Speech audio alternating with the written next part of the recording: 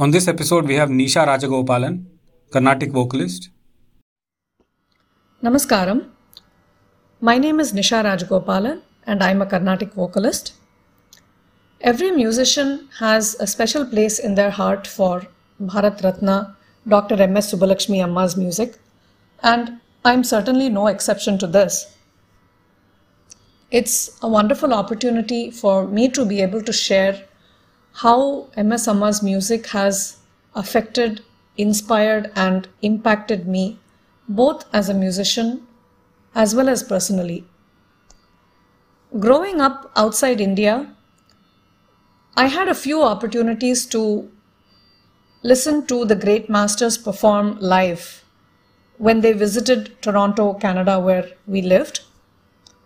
However, MS Amma had never visited during that period, and so I never had that opportunity in my younger years.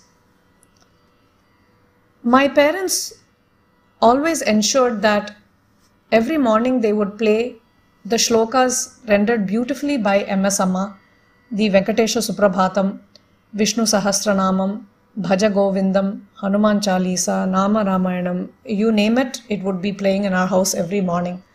So in that sense, I did grow up hearing her music every single day in my younger years. When we moved to Delhi, one of the first concerts that I attended there was that of MS Amma at Siri Fort Auditorium. And for some reason, I found myself very mesmerized and I was glued to my seat for the entire performance, something which had never happened before. And we all know the greatness of MS Amma's music, whether it is the beauty or the grandeur of her music itself, or her impeccable Shruti Shuddham, her perfect diction, her faultless concert planning, the stage mannerisms, you name it, MS Amma made every part of her concert craft so beautiful. Perhaps it is this which appealed to me as a youngster of 11 or 12 years. A few years down the road, when I was in my late teens, I had the opportunity to meet MS Amma at the Mylapore Fine Arts Club in Chennai, as I had won a few prizes in the competitions conducted by them, and she was distributing the prizes. I grabbed the opportunity to quickly meet her and take her blessings. It was a very fleeting, short meeting, but I will always remember that. Again, many more years down the road, and on a more personal note, I have 2 children. And when I found out first that I was expecting, I went back to my parents' practice of playing all the shlokas as soon as I got up every morning.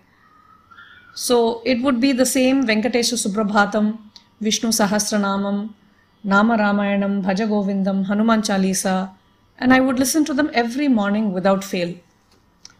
However, as my pregnancy progressed, I found that I was prone to anxiety attacks, very severe insomnia. I would go days without sleeping, and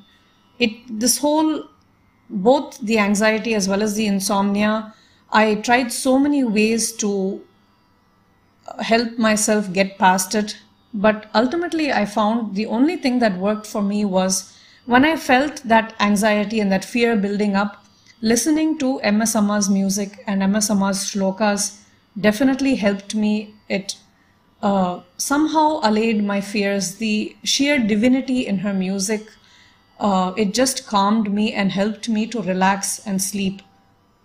So if I got through my 2 pregnancies, it is only and definitely only due to MS Amma. Even today, my children try to sing these shlokas when they hear them every morning.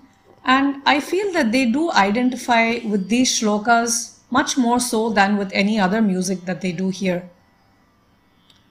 So MS Amma has definitely become a part of my family life as well as my musical life, and needless to say, she's a huge inspiration for musicians all over the globe and will continue to be so for many more hundreds of years.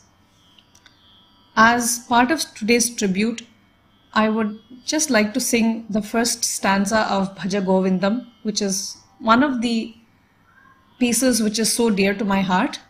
This is just a humble attempt at a rendition that MS Amma has so beautifully sung.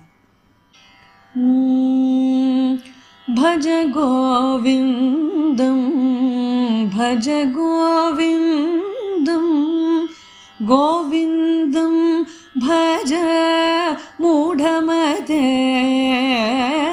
Bhaja Govindam, Bhaja Govindam, Govindam Bhaja Mudhamate, Samprapte Sannihite Kale, Samprapte Sannihite Kale, Nahi Nahi Rakshati Doctrine Karane, Nahi Nahi Rakshati Doctrine Karane, Bhaja Govindam, Bhaja Govindam, Govindam Bhaja Mudhamate.